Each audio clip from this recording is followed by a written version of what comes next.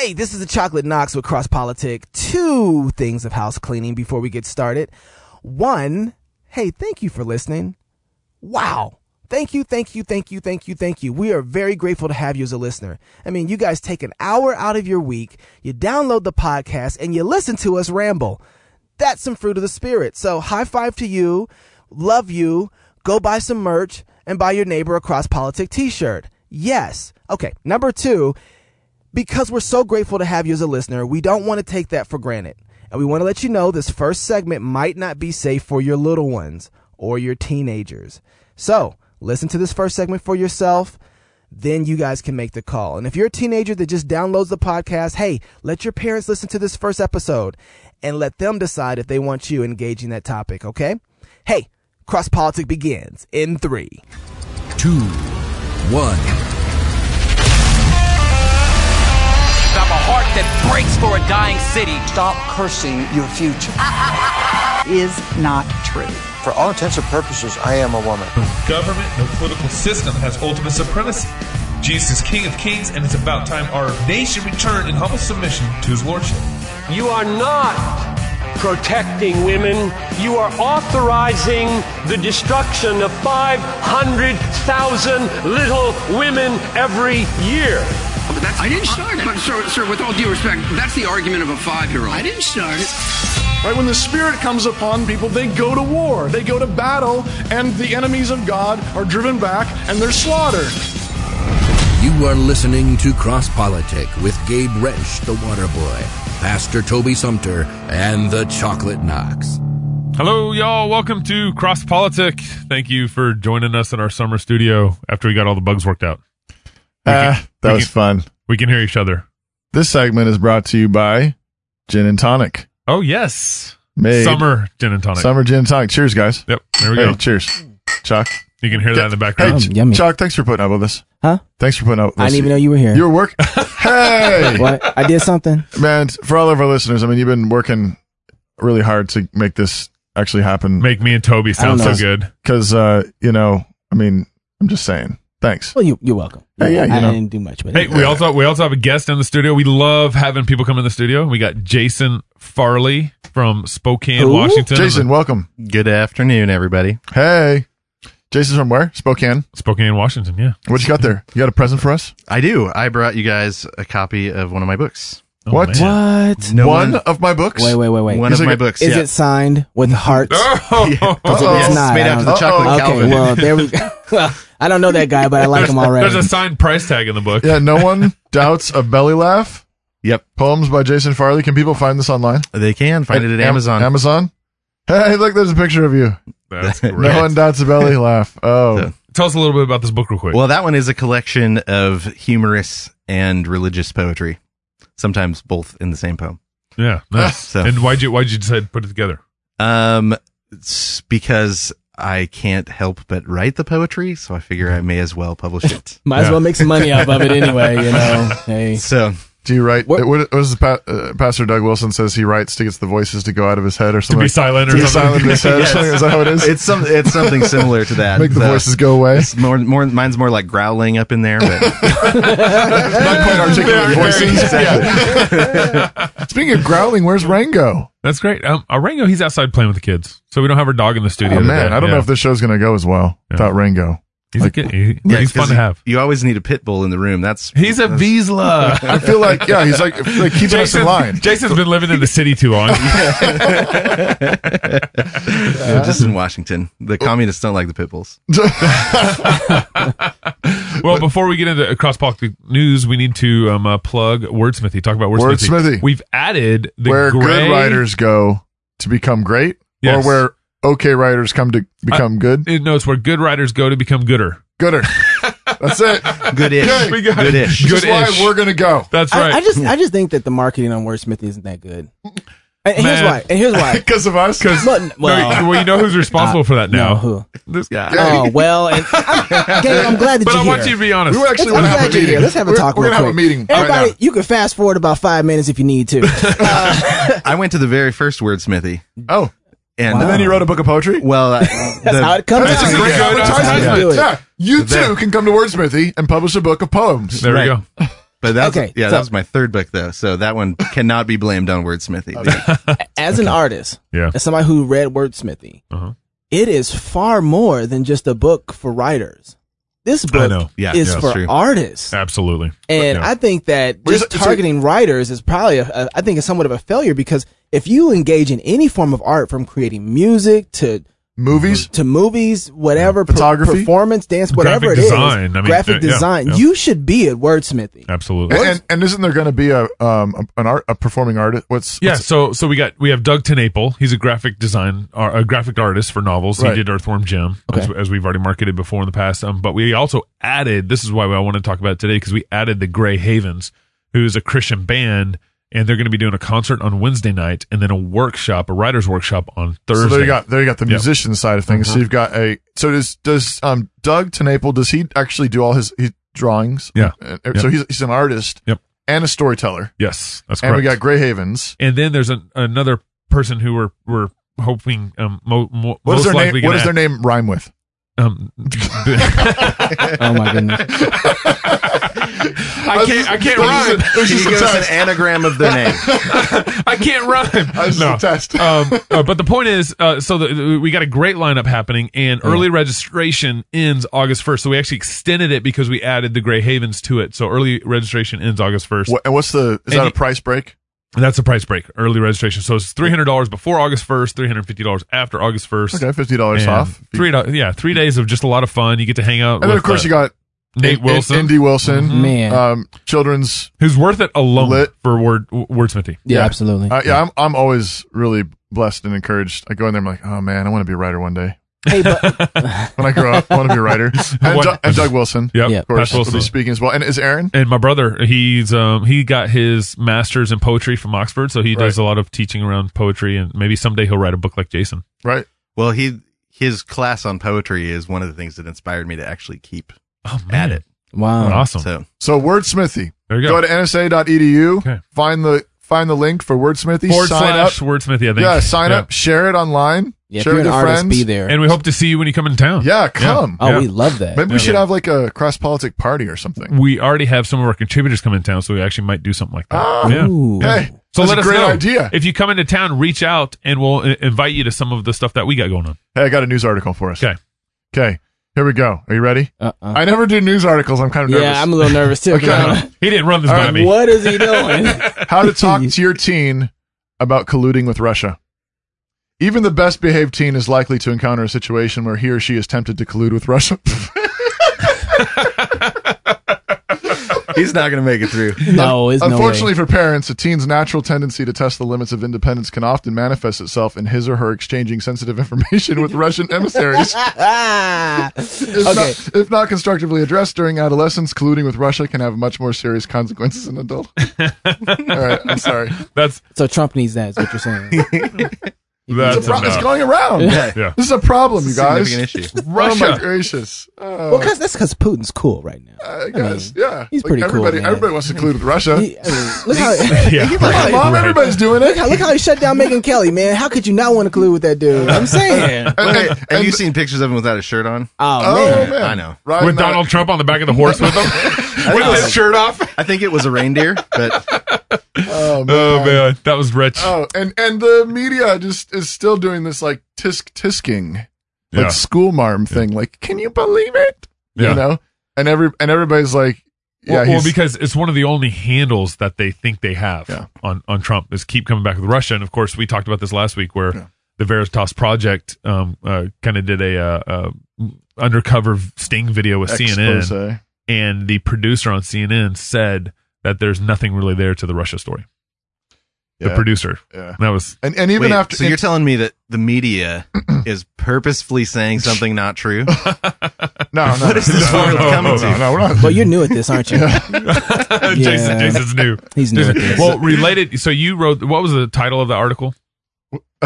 Which one? The one that you just said. The one that you just read to us. That you can't stop laughing at. Yeah. How how to talk to your teen about colluding with Russia. Okay, what I thought you were going to give us a McSweeney's real news story. Hey, for one. hey, this is as real as any. This is as real as any. Let me finish a story. All right. I thought you were going to give us a real news story. Don't be shy about asking your teen where she has been, or who she spent time with, or why she has receipts from Cypriot bank wire transfers. Sorry.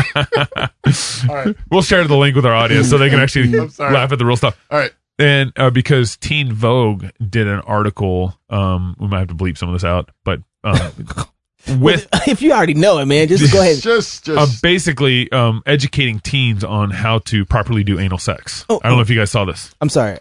I saw Matt Walsh tweeted something about Matt Walsh was pretty worked up about it. So Teen Vogue. This Teen Vogue. So this is an education magazine, basically for a pop culture magazine. But what are they doing? But it's targeting teens. Absolutely. First of all, yeah, and then it's talking to them about anal sex, right? Which is grooming teenage girls. No. Right? No, I think it's beyond that. I think they're already been groomed, and now they're trying to help guide it. They've already been in the process. They're already doing it. Yeah. And Teen Vogue is not picking. Teen Vogue is not trying to make a popular story. No. Teen Vogue is already capitalizing on what's popular, and they're taking that out there, and they're trying to say, okay, like, let's talk about what everybody is already doing. Further normalize it. Further normalize. I mean, exactly. So maybe this is helping them out with their folks. Sure. Look, Mom, it's in the magazine. They're already having the conversation. They're already doing it, and Teen Vogue is deciding to say, well, let's help you do it better. Well, and I want to. I don't know how to say this appropriately on air, but how lame. This conversation is already how lame is for one, for educating kids on that, and secondly, how lame is your own sex life is if you're trying to find other ways to get off. Well, hold on, and other gross, detestable ways to get off. I don't think it's wrong to educate your kids about the subject. The subject is no. Right.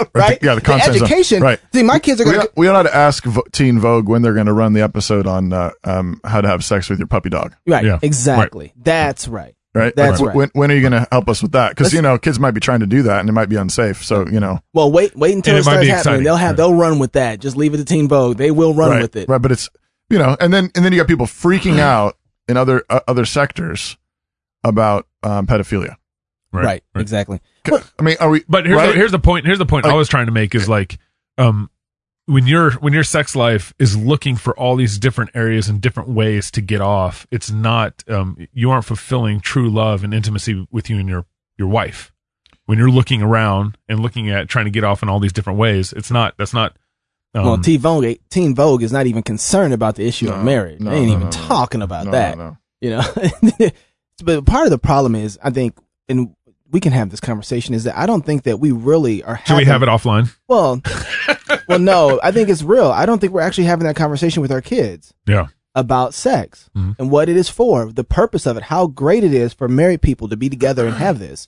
The loving family that, and this is the reason, the loving family that you have now is built on that from mother and father. Right. And we hope one day that you get to enjoy this in the context that God has given. Right. And so, when our kids see something like Teen Vogue, they're like, you guys missed the boat. Right. Right. You missed all parts of this.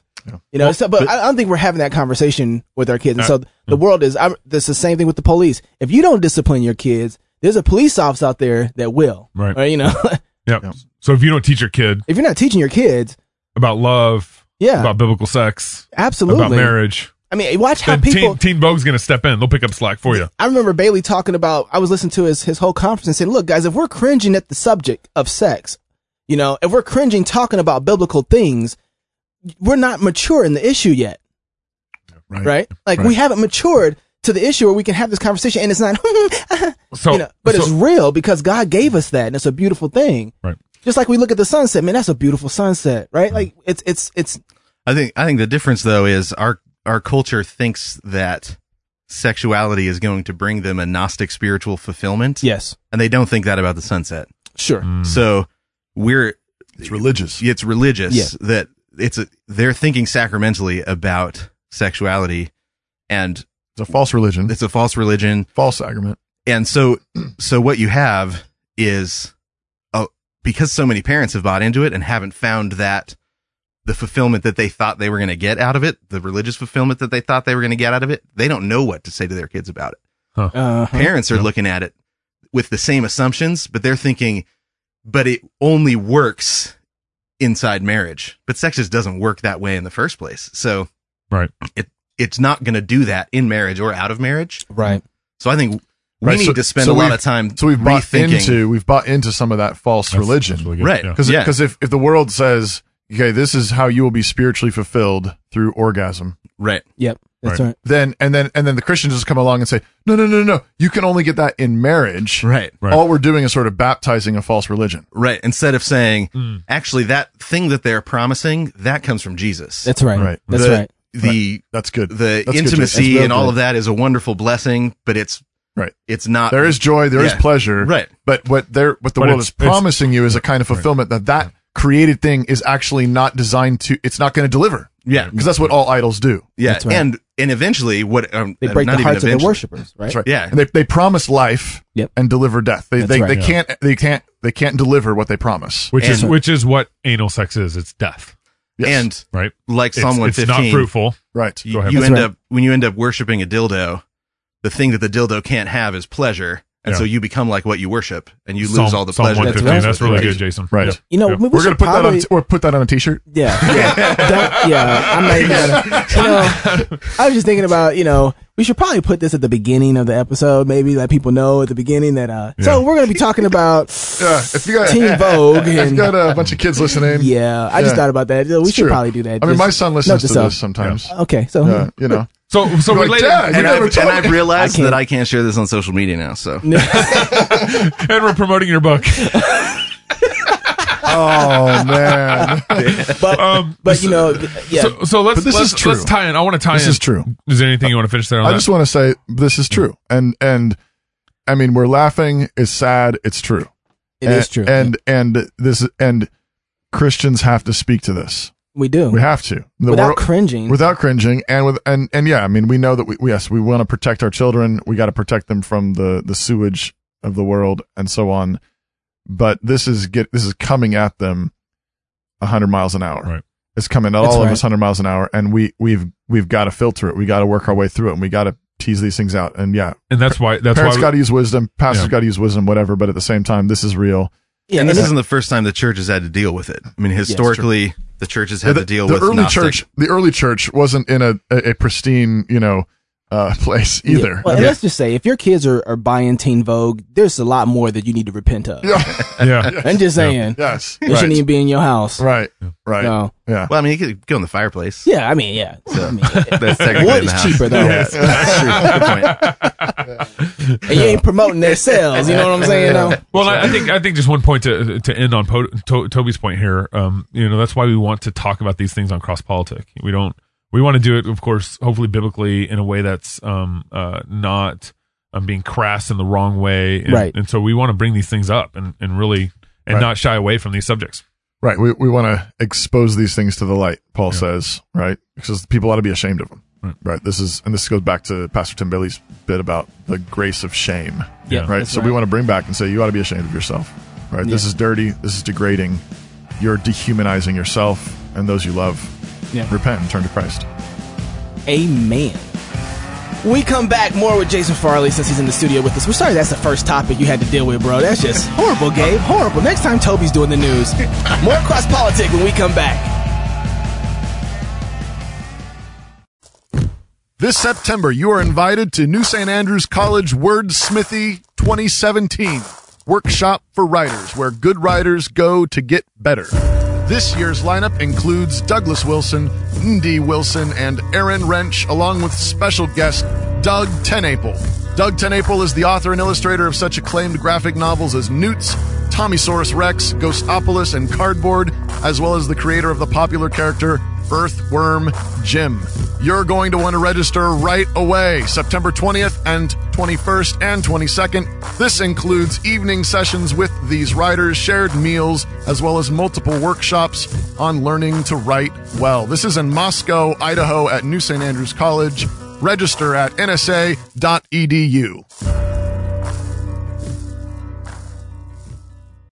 For 21 years and counting, New St. Andrews College has sought to obey Christ's Great Commission to disciple nations and build him a house, not just in Jerusalem, but throughout the world. Not with stones and mortar, but with living stones. We build and fight.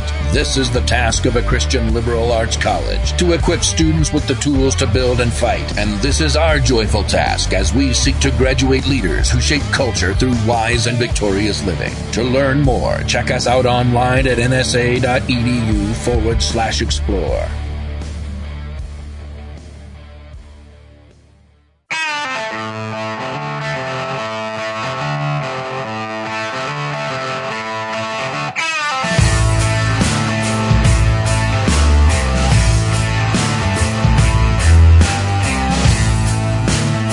Welcome back to Cross Politic, y'all.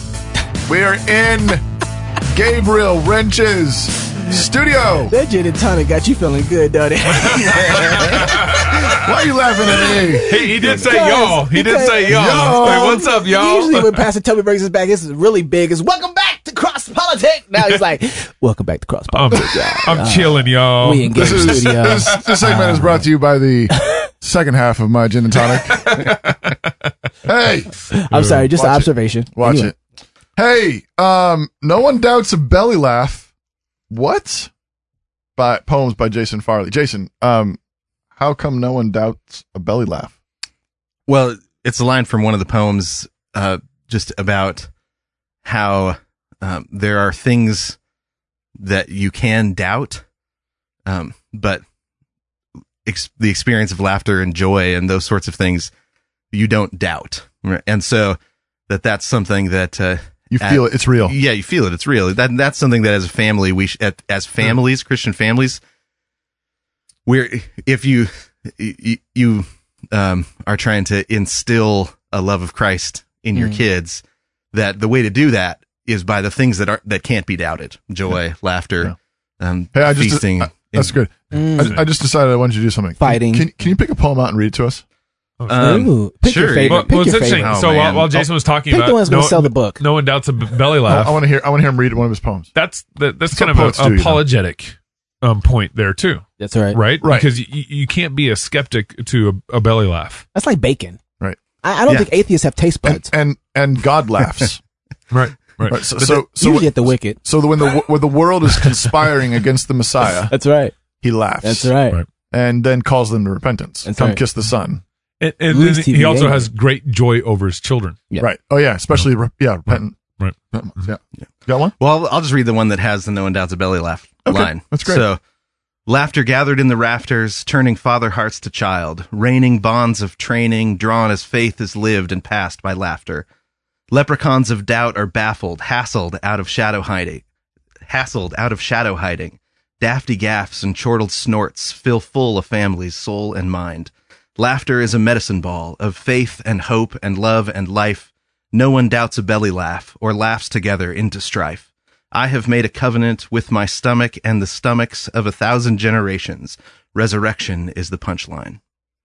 That's great, Jason. Did you go to NSA? Where's that? Where's that? Find it for me. I want to read that line one more time. Where is it at? Right here. You must have went to Wordsmithy, huh? This Wordsmithy coming up. I did. I took a class from Aaron Wrench and changed my life. Leprechauns of doubt are baffled, hassled out of shadow hiding. I like that. That's good. Right? That's good. So there's a apologetic, but it's sort of like a, you maybe is getting at things that you don't even know are there. Like maybe there are doubts, or unconfessed sin. Right.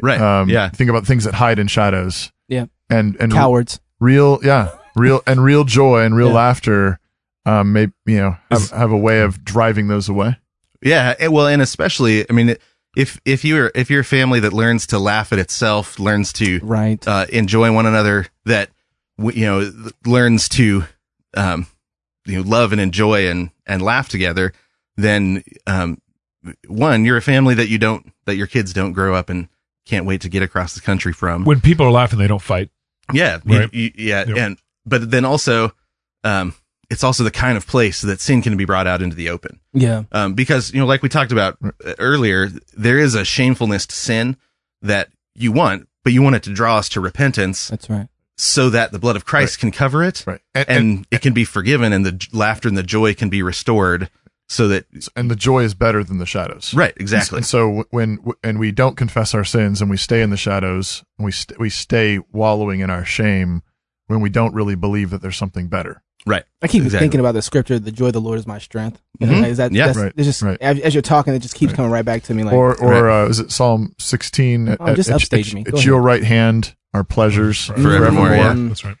When we were created in the image of that God, we're intended for that joy, and so. You're just trying to get the organ playing, aren't you? That was the first thing I asked. Where's the organ? Keep going now. So, go. So, but being intended for that joy, we know that that's what Christ and the cross is restoring us to, and so he went to the cross for the joy set that's set before him. Yep. Yeah. So why encourage this through poetry and not through just like writing a blog post? Why what role does poetry have in all this?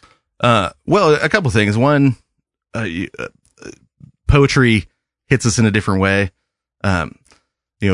Poetry, art, drama, story, all of those things, they hit us and touch us in a different sort of way. Yeah. Because what they affect what we understand to be beautiful. And a blog post might do that. I mean, a good blog post will do that. Nowadays, though. Yeah. Yeah. But it's not enough just to, truth separated from beauty and goodness ceases to be true.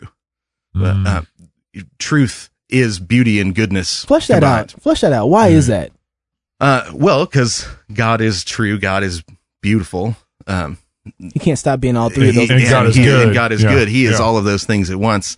If we take truth and we, try and hit it with the ugly stick and take out take it away from beauty, we're losing some of what truth is. I mean, that's why I get involved am involved with the arts. That's why I write poetry.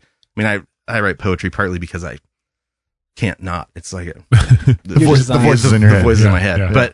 But at the same time, poetry has affected me more deeply and in a way that I walk away from changed more often than philosophy. I was a philosophy major in college. I love philosophy. I'm teaching philosophy this next year.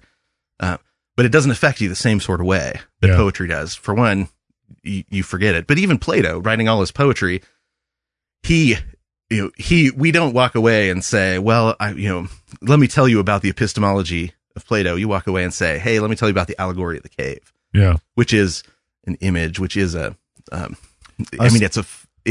poetic philosophy, right? Obviously, I mean, I don't know where you all stand, but Plato was wrong in his epistemology. Oh, see, now you done messed up. I know. You done messed up now. See, we were doing just fine. I was just thinking about Isaiah 25, where you're talking, for you have been a stronghold to the poor, stronghold to the needy in his distress, a shelter from the storm, a shade from the heat.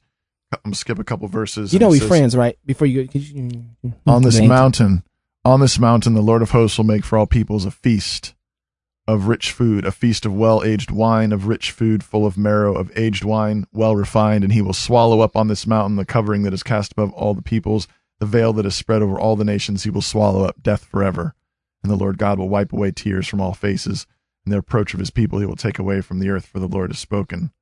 But I was thinking about, refuge for the poor, a stronghold for the needy in their distress, and then he's driving away their oppressors, the foreigners, and then he built on this mountain. The Lord has a feast full of good wine and meat, and he's destroying death. But you have goodness, truth, beauty, all wound together there, and it's centered on this feast.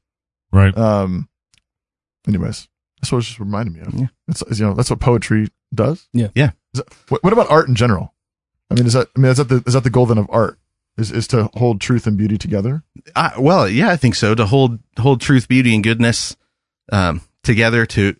Art can function like a mirror. It can function like an invitation. It can function the way because the way that it affects us is not simply like we're minds floating around in the ether, but we're human beings. So T.S. Eliot, the thing that kicked off his conversion, it was about a year process, but he went to Rome and saw Michelangelo's Piete, and he's with his brother and sister-in-law, and T.S. Eliot's the kind of vogue modernist anti-theist, and he falls down on his knees before the Piete because he sees Mary holding Christ, and experiences the love of, or sees what he hasn't ever experienced, which is the loving hands of someone holding him.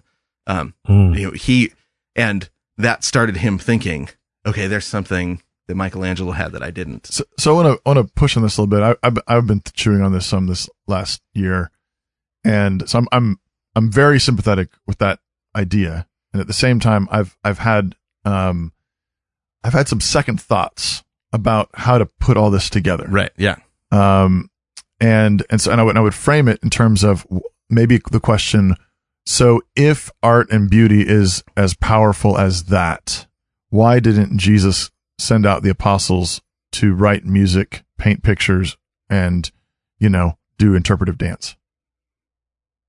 Well, obviously, it's because Peter was uncoordinated with the interpretive dance, but other ones I can. There's some inability there. Have you seen Peter dance? But Bartholomew, he had some pretty mad doodles. That's true, right? But the reason that I actually first went to wordsmithy was because I was a preacher. Yeah, I needed to know how to write. I was doing people's funerals, right. Here I am trying to put together words to express the grief of a family. Right. And I don't have the grasp on the language that I need. So I go to wordsmithy, and Aaron Wrench ruins my life, and I end up a writer instead. Can you still sign up for wordsmithy right now if you wanted to? Before August 1st. Okay. Just want to make sure. Early registration. Where do you sign up at? NSA.edu. Okay. I'm sorry. Go ahead, Jason. You were saying. So I brought to you by wordsmithy. They ain't paying us, but we need to check. Get a check. So in many ways, I mean, the sermon is an art form. Right. The preaching is an art form. Absolutely. And what were they sent out with? I mean, they were sent out with a psalter. Their job was go teach the world to sing. They weren't just sent out. There is an intellectual apologetic. I mean, I teach apologetics too. Sure. So I love apologetics. I love philosophy. There is an intellectual theological apologetic, but they were taught. They were sent out to draw the whole world up the mountain of the Lord and teach them to sing the song of Moses and the Lamb. And that's their job.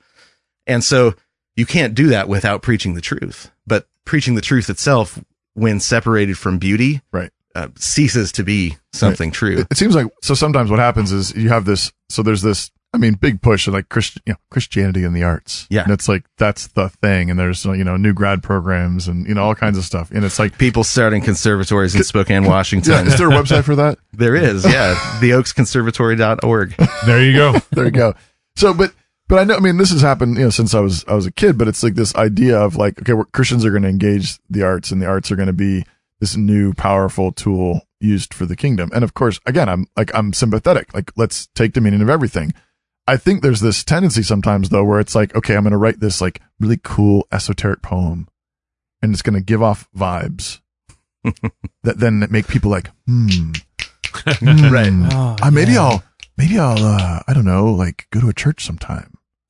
Or you need a djembe right now, or I'm going to make a movie, and like, hey, watch it, brother, and and it's going to be this, I don't know, something Game of Jones. And if you do deep analysis on it, you'll find that there's a chiastic structure to it, and at the center of the chiasm, there's this fleeting moment where this woman, fingers a crucifix on her neck, right, and it's be like, whoa, I maybe there's something to this Jesus. Of course, it's full of sex scenes and gratuitous violence and stuff like that. But at the center of the movie is this like little brief shot of a crucifix. So look, it's drawing people to Jesus. And I've grown increasingly, if you can't tell, I don't know what the word is, suspicious. Yeah. There's like a lot of naivete. Right. And but that's because we send our kids to learn art in Babylon. Stop. Stop. I mean, go ahead. What you say? Right. Go ahead, preach it. So we let them set the standards. Right. So like Quentin Tarantino. Saint Tarantino. Watch your mouth. That's right. Bishop. Well, that's only because we all know that Dante puts the saints or puts people like Tarantino in hell. So we can call him Bishop Tarantino, as long as we remember that bishops end up in hell. Wow. If we're in Dante's, according to Dante. Yeah. But I do think that the church has ceased to consider itself a patron of the arts. Yes, absolutely. And that's the reason that the word. Now, hold on. Now, hold on 1 second. I would say yes and no, because I know a lot of churches that actually have an artistic director. But it's gay. And what'd you say? Or excuse me. Shout out to Tim Bailey. The Tim Bailey Malakoi situation. Yeah, right? Absolutely. Well, I just mean that it's just like I'm saying actually Bible believing evangelical like those churches. Like I said, it's gay. It's like those three guys prancing Redeemer Presbyterian Church prancing on the stage. Absolutely. Yeah. During the offertory at Redeemer downtown. That's art. But my point is, I'm agreeing with you guys. I feel like I just like all of a sudden. Watch it, bro. I'm ready to You're wrong. Tommy got me ready to fight right now, boy. Say what? Why are you defending Kelly? Why are you defending Malakoi? And so go ahead, say it. So I agree with Jason. In one sense, it's like we've kind of abandoned the arts, but in the other sense, we've like picked up this Malakoi effeminate director of the arts in our churches. But that's because we're still doing Babylon. Where the pastor's doing the sermon, and then in the background they're doing a painting of the sermon while the pastor, it's like right, which. Stop. But there's two things about that. One is, if they are moving towards the truth, the art will get better, right? So, there might be a case where that's pastoral, where they look at it and we look at it and we say, oh, you're not there yet. Yeah. But their way of doing it is better than our way of not doing it, because they're moving in the right direction. So there might be some of that. There might just be ignorance about it, right? Yeah. You don't know, we don't know what's beautiful anymore. Yeah, that's true. We don't know what's beautiful, and part of that is because our preaching is not true enough. Oh, I mean, that's true. So Sucks. we don't. Yeah. I'm sorry. I've been in the Bay Area a long time. I forgot how to use some of the harsher words. Sorry, I'm a preacher. But this is. I mean, if we can't define that pink hair is not beautiful, then how are we going to define any other form of art? We've given up on what beauty is, right? And then we assume that there's no objective standard for beauty. Also, is another I think that's thing exactly too. right, Chuck. I think that's exactly right. I think a lot of conservative Christians they're good about objective truth. Right. When it comes, objective standards when it comes to truth. Absolutely. But as soon as you're like, that's ugly, they're like, whoa, who's to say? I like it. I really like it. It's really meaningful to me. Yeah. Right. It moved me. Right. That's the standard now of beauty. Right. That's Beauty's the standard in the of truth. eye of the beholder rather than, what does God think of it? And if God doesn't think it's beautiful, then it's not. So just a thought, there, when we see the play that's run on our culture, the first thing that it seems like left our culture was truth. And then the second thing that influences and changes our culture is beauty. I think goodness left first, but then truth followed on behind. Okay. But yeah, Okay. I mean, I think. So talk about that. What do you mean goodness left first? Here is a good example. You've got a freshman in college who is suddenly starting to doubt the faith, right? And you try and talk apologetics with him. You try and talk all that. And then but the more you get to know him, the more you get to realize the situation, the more you understand, actually, there's a cute girl in the dorm next door who likes him. But she's on the computer. Well, she might be on the computer. Okay. That happens too. I'll let you finish. I'll shut up. Go ahead. The cute girl, dorm next door who likes him, and he hasn't experienced that kind of emotion before. Yeah. He knows that if he stays a Christian, she's off limits. And all of the fizzling truth is really actually a fizzling goodness.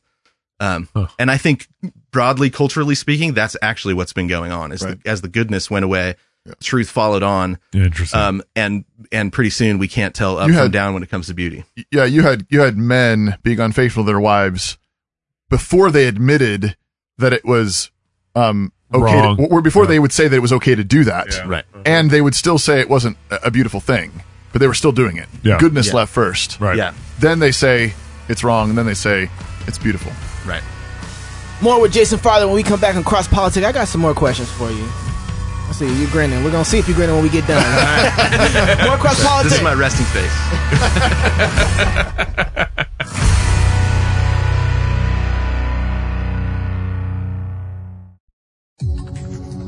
This is Cy Tim Bruggencate with Answer Anyone Apologetics. I often run into professed Christians who say they have doubts about the existence of God. Now, Romans 1 tells us that everyone has sufficient knowledge of God for their condemnation. When a person expresses doubts about the existence of God, they, for whatever reason, are engaging in truth suppression. If you're in that situation today, I'd like to offer you some encouragement. What does doubt presuppose? What is necessary to doubt anything? Well, first you have to assume that there is such thing as truth, because you're doubting the truth of a claim. You also have to assume that there's such thing as logic, as you're using logic to formulate your doubts. You have to assume that your reasoning is at least somewhat reliable, as you're using it to examine the truth and logic of your doubts. You also have to assume uniformity in nature, that the present is like the past, or you would have zero basis for assuming anything that you believed yesterday applies today. Those are just some of the things you need to assume in order to doubt anything. Here's the thing though, you can't justify any of them without God. Truth, logic, the reliability of one's reasoning, and the uniformity of nature cannot be made sense of in a world without God. So basically, in order to be able to doubt God, you need God. I don't know what has brought you into this season of doubt, but know that God works all things for the good of those who love Him, as Romans 8:28 says. The answer to affliction is not doubt, it's trust in the God that you know for certain exists. For more apologetic answers, visit AnswerAnyone.com.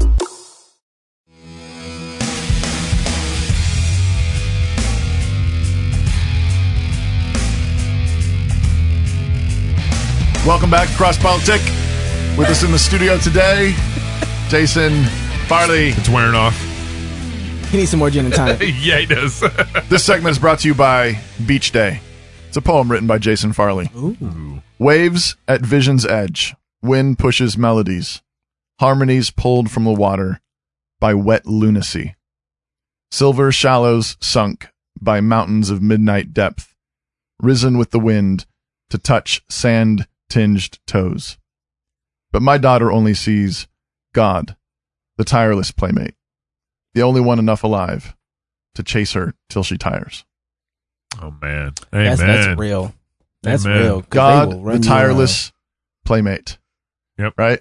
It's like a little Chesterton up in here, huh? A little bit. Little plagiarism, huh? Hey, no. You know what? Speaking of which, I got to say something about plagiarism. Amateur poets plagiarize. I know.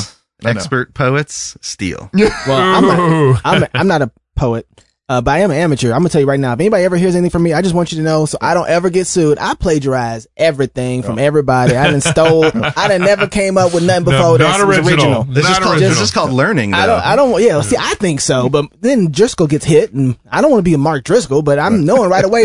I do exactly what he does all the time. So if that's plagiarism, I'm done. So I just want y'all to know I plagiarize. Actually, that's why we brought this up. Yeah. Okay. Good. So this is actually an intervention. Yeah. I know I do it. It's okay. So you have a question for Jason. For Jason. No, I one of the things I look at, you're right in one sense when it comes to churches, they're trying to find art because they're realizing that, or should I say Christians, not just the church, but Christians in general, not just a church, but Christians in general are trying to find art again because they're finding out that's really the most persuasive form of communication. Mm-hmm. We were talking earlier about how the homosexual community has start pushing in the art form, homosexuality being normal, common. Everybody get used to it. Beautiful. He's gay. It's beautiful. It's needed because we don't have humor without it. We don't have good dressing men without it. We don't have people who's willing to be the shoulder you can cry on without them. So we need gay people, and we've been missing that our whole life. That's what's been, push through the sitcoms. And so I thought that was a very interesting observation. In order to get Obergefell where it is, it had to have years of this type of training and teaching. Right. Sympathy. Right. And sympathy. Sympathy and support. Through art, though, right? They're using the art form that God gave us, right? The way to communicate that God gave us, and they're using it to perpetuate a message that's anti-God. But this is also kind of to the point. Are you Jason? No. I just wondered, because I was talking to Jason. Yeah, but I am jumping in on Guess this. how much Gabe cares. Yeah. Texas. Yeah, I didn't say it. That's a good question for you, Jason. Let me answer it. So then I said, man. But for, let's see if I can remember my point now. But for truth has to go first before that kind of play and reinterpretation of beauty can even work. Jason will say goodness. But go first. But actually, I think you can start telling lies of beauty a long time before. I mean, you can still be saying true things, but actually portraying lies. Give me an example. Beautiful. Give me an example of that. Well, that's what I'm talking about. The fruit. Christians the being tree. entertained by homosexuals. Christians who think, well, I don't agree with his lifestyle or whatever, but man, he's funny. Right. That's kind of cute. It's and so in their heads they got this grid where they're like, yeah, that's sin. Right. But their heart is already drawn to it. They're still watching Ellen every day. They're still laughing at it and they think it's beautiful. Yeah. But I think there's a difference though between saying, watching Ellen every day and, you watch Ellen, don't you? No, I don't. 2 p.m. in the afternoon. I honestly, Gabe, you should know that. I don't watch too much. I don't watch too much TV, and but there's a difference between saying, there need not be any difference in my entertainment standards because I'm a Christian, and meeting someone who's a homosexual who tells a funny joke and laughing at it, right? Sure. It's because except for one that I forced to turn on in my television. Right. That's what I mean. That's what I mean. Yeah, is there? It's not that when we meet somebody who's not a Christian, like for example, I play the drums. Hey, right? I didn't have. Yeah. All right. I didn't have a Christian percussion instructor. I learned the drums from non-Christians, and I don't know. So your time is all messed up. Yeah. Okay. But something happened. I learned the drums. I learned the drums, but it's not. But because they are made in the image of God, there are things that I can learn from them, things I can learn about God from them, and all that. So it doesn't have to become on that level that there's nothing that we can learn from unbelievers. What it does have to, it is about how sometimes it's an interpretive grid issue, but sometimes it's just simply a loyalty issue, right? Where you think, oh yeah, look, I got a neighbor who's homosexual and they're funny and I enjoy them, and we can, right. But so sit outside and talk over the fence and have a good time, and I care about them and all that. But that's different than saying, than turning off the filter, interpretive filter. And the biblical analogy that church fathers used and has been used a lot is plundering the Egyptians. Right. Sure. Right. So God enriched the Egyptians, and why? In order to give it to his people. Canaan too. Right. Canaan too. Right. Yeah, so so there's nothing wrong with taking the gold from the Egyptians when God gives it to you. But I don't think that's what we're doing. But that's my point though. Is I'm saying that's different than being discipled by the Egyptians. Exactly. and recognizing that. So God delivers Israel from Egypt, gives them all this treasure, and they're supposed to go honor God and build a kingdom, right? Build. They're going to build the tabernacle. They're going to build the temple. They're going to use these riches to build the kingdom of God.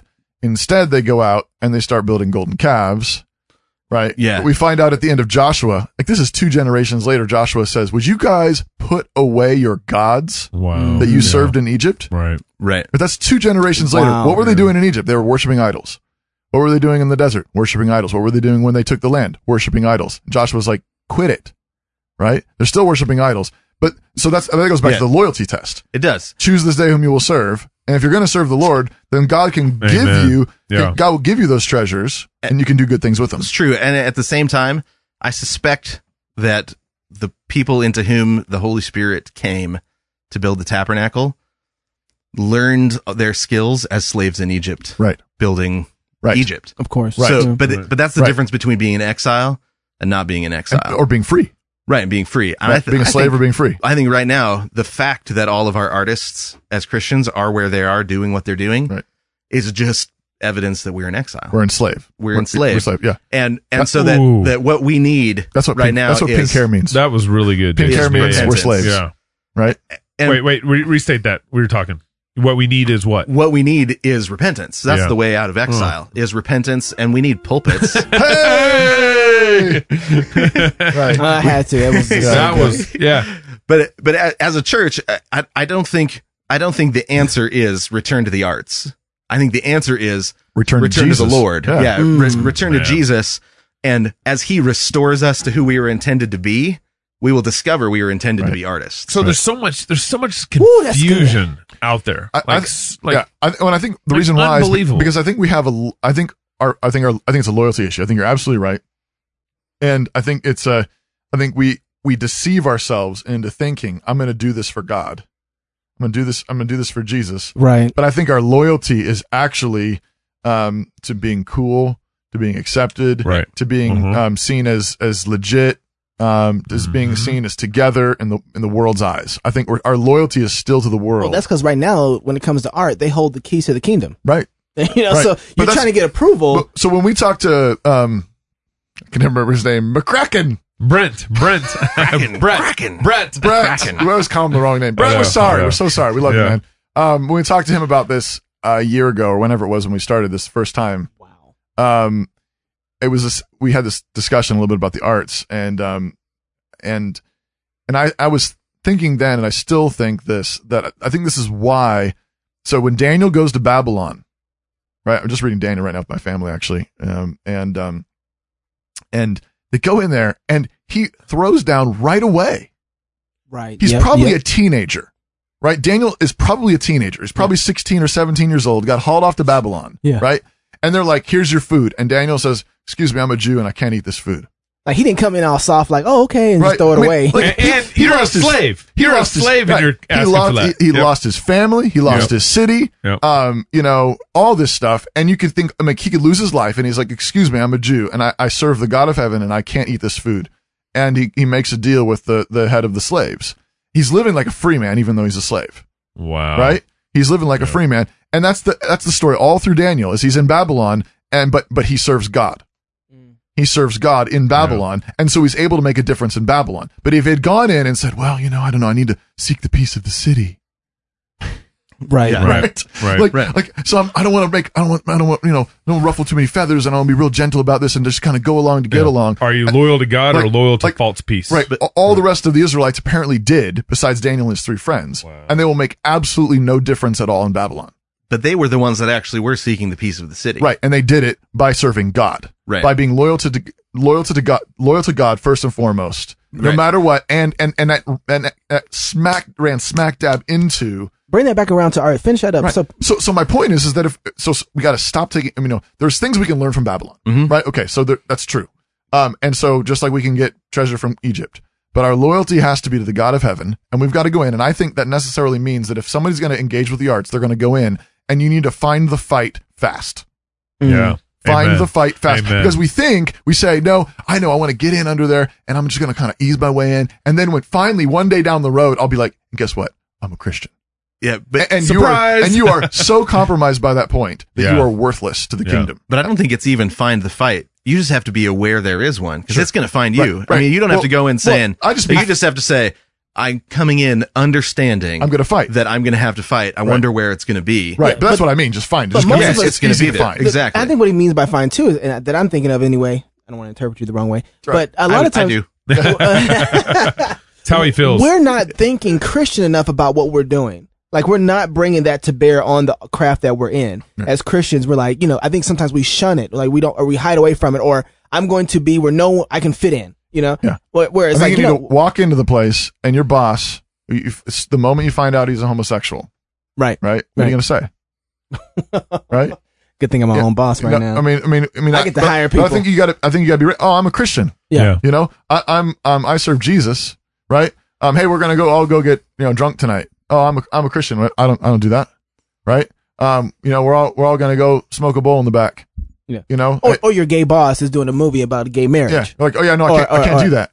Sorry, you know, can't do that. And be willing to lose your job there. Be Daniel. Right. Be Daniel. Be Daniel and his 3 friends. Yeah. Right there. Where is it? It's not hard to find. Right. It's not hard to find. You just have to be aware that it's going to be there. Walk in the door and just be ready for it. Yeah. I mean, I know one of the things it was hard for me, and I'm really, really grateful for. But one of the things that my dad did with us just growing up, and was just just Sunday, honoring the Lord's Day. Yep, that's right. And so like, and I know some families make slightly different calls on this, but nevertheless, for our family, we didn't do sports on Sundays. We didn't do organized sports. We could go out and play in the backyard, fine, but we just didn't do organized sports. And that was just the deal. And so I had to tell my coach, you know, if there's going to be a game on Sunday, I won't be there. Sorry. And it was hard. And then but then, you know, I start getting jobs, and it's the same thing. I got to tell my boss, you know, hey, I can't work Sundays. You know, I'm applying for work. I'm available Monday through Saturday. Can't work Sundays. And I know it's getting even harder and harder to even exist in a world like that now. And, you know, maybe sometimes it's like, okay, I got to have, you know, 9 to 1 off. So not if you're a Muslim. Right. But I think if Christians, right, but that's the thing is like, you know what I mean? But they're committed. They're committed. That's right. They're committed. They're loyal. You don't get no bacon on this sandwich. Right. Okay. But I think Christians got to walk in and be like, okay, where are my non-negotiables? And they're going to, and if you're a Christian in this world, it's going to hit you. You're going to walk right into it, and you can't duck. In the early church, the ones that couldn't make it to church on Sunday were the slaves. Right. So they had to, the church they had like night services. Right. They made adjustments, right. But it was a sign of slavery. Right. But to the extent that you still have some freedom, you need to swing that freedom around. So, okay. Right. I want to bring in, the Eugene Peterson thing and all this, because I think it's all connected. Oh, yes. I'm familiar. So Pastor Eugene Peterson, author of The Message. Yep. Author of The Message. Isn't he already anathema off The Message alone? No, actually not. Depends on who you ask. Are we okay?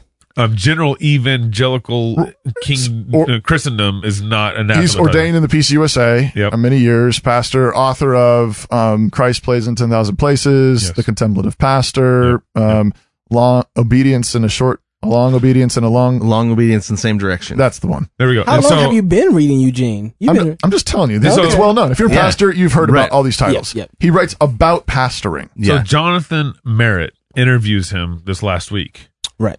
And as part of his interview, so Eugene Peterson's retired. He's kind of leaving public life. 84, I think. He's 84. He's older, you know. Is he really? And so this is kind of a retirement interview. Did you see the interview he did with Bono last year on the Psalms? I didn't see that, no. Yeah, they filmed this thing with Bono. U2 lead singer is a real big fan of Peterson. Okay. So they had this thing together. So it went around the internets. Right, right. You should have been there. Another reason I'm not on the internet. And so as part of the interview, Jonathan Merritt asked him, would you perform a same-sex wedding? And he said yes. Right. And the internets blew up yesterday. Yep. My head just about blew up. Uh-huh. And so that blew up, and then the Crossway, next day, who's got some of his books, said, or I don't know if they publish them, but they just carry them. Said, we're going to follow up with them and say, if this is truly your position, we're going to pull your books off our shelves. Crossway's going to have a standard. Well, no. Do they sell the message? That's what we should find out. Check this. Okay, go on. Okay, and so the next day, Eugene Peterson made a retraction. Oh, he said, did. No, I take that back. But I would not do that. But it's like a. Do you have it? Are you going to read it? It's like a very convoluted retraction. I haven't heard of any of this. I don't have it. It's where cowards go to hide.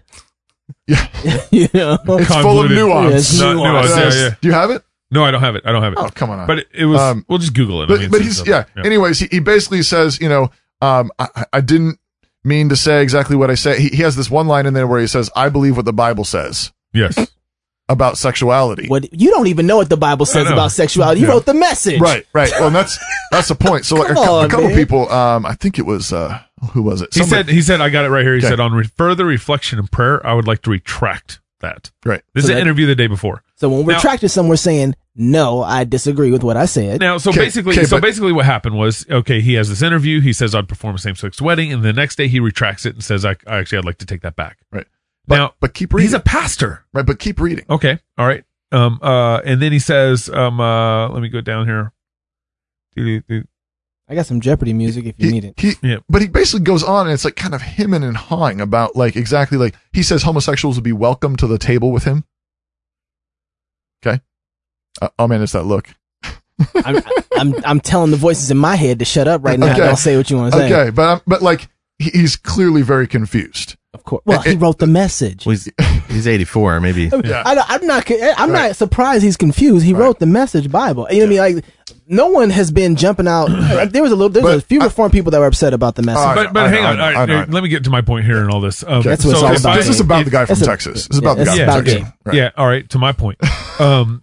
If I was going to hire an engineer and he said, oh yeah, your house structure needs to be, X amount of square foot, to this weight and to this load, right. yada, yada, yada. And then the next day he comes back and retracts that. You're fired. Yeah. Give or take a few inches. 100 pounds or whatever. I got a question. Yeah. But he's the author of the message. When you're Thank you. Yes, he is. Was that your message engineering manual? Also, he's the author of the message. Wouldn't he have to be literate first? Yeah. Like to hire an engineer to do it, he would have to. Here's and I'm saying Eugene's not even on that level. But yeah, and here's the thing. Here's the thing. Far too many Reformed pastors think he's literate. Yep. Far too many Reformed pastors think that he gives good advice to pastors for how to pastor. Yes. Okay. His books are on many of the lists. Yep. On seminary classes. It goes back to the art that we're talking about, right? It's the same thing. And everybody's known for a long time that, he comes from this liberal denomination, and he probably is kind of liberal in some ways, vaguely thinking. He writes the message, and everybody's kind of like, But everybody loves his books. Yeah. Russ Moore wrote a blog post yesterday following up on it, saying, should we still recommend all his books? Russ. And basically said yes. Wow. And the thing is I think it's clear that he's very muddled. So muddled. Oh yeah. And there've been places in his books for years that I mean, and I don't want to do this in a sort of see I told you so kind of thing, because that's okay. If you were right, it's okay. You can I don't think I was even that clear on this. Right. But there have been things about his books that have always been weird to me. But I've read them with some of my other pastor friends, and there's things in there that are compelling, and you can see why people are like, hey, let's read another Peterson book. It's really encouraging, or it really helps. But I think more and more we need to be really clear that it's if you're taking pastor lessons from Eugene Peterson, you are learning how to not be a good pastor. Wow. You're learning how to be muddled and confused. I couldn't agree with you more. He wrote the message. Right. It's bad poetry. Is it bad poetry? I haven't read the message in years. Jason Farley in studio on the Cross Politics Studios. Thank you so much for coming by. Buy his book, No One Doubts a Belly Laugh. It's on Amazon, and sign up for Wordsmithy, y'all. Love God with all your heart, soul, mind, and strength. Love your neighbor as yourself. Go fight, laugh, and feast. This is Cross Politics.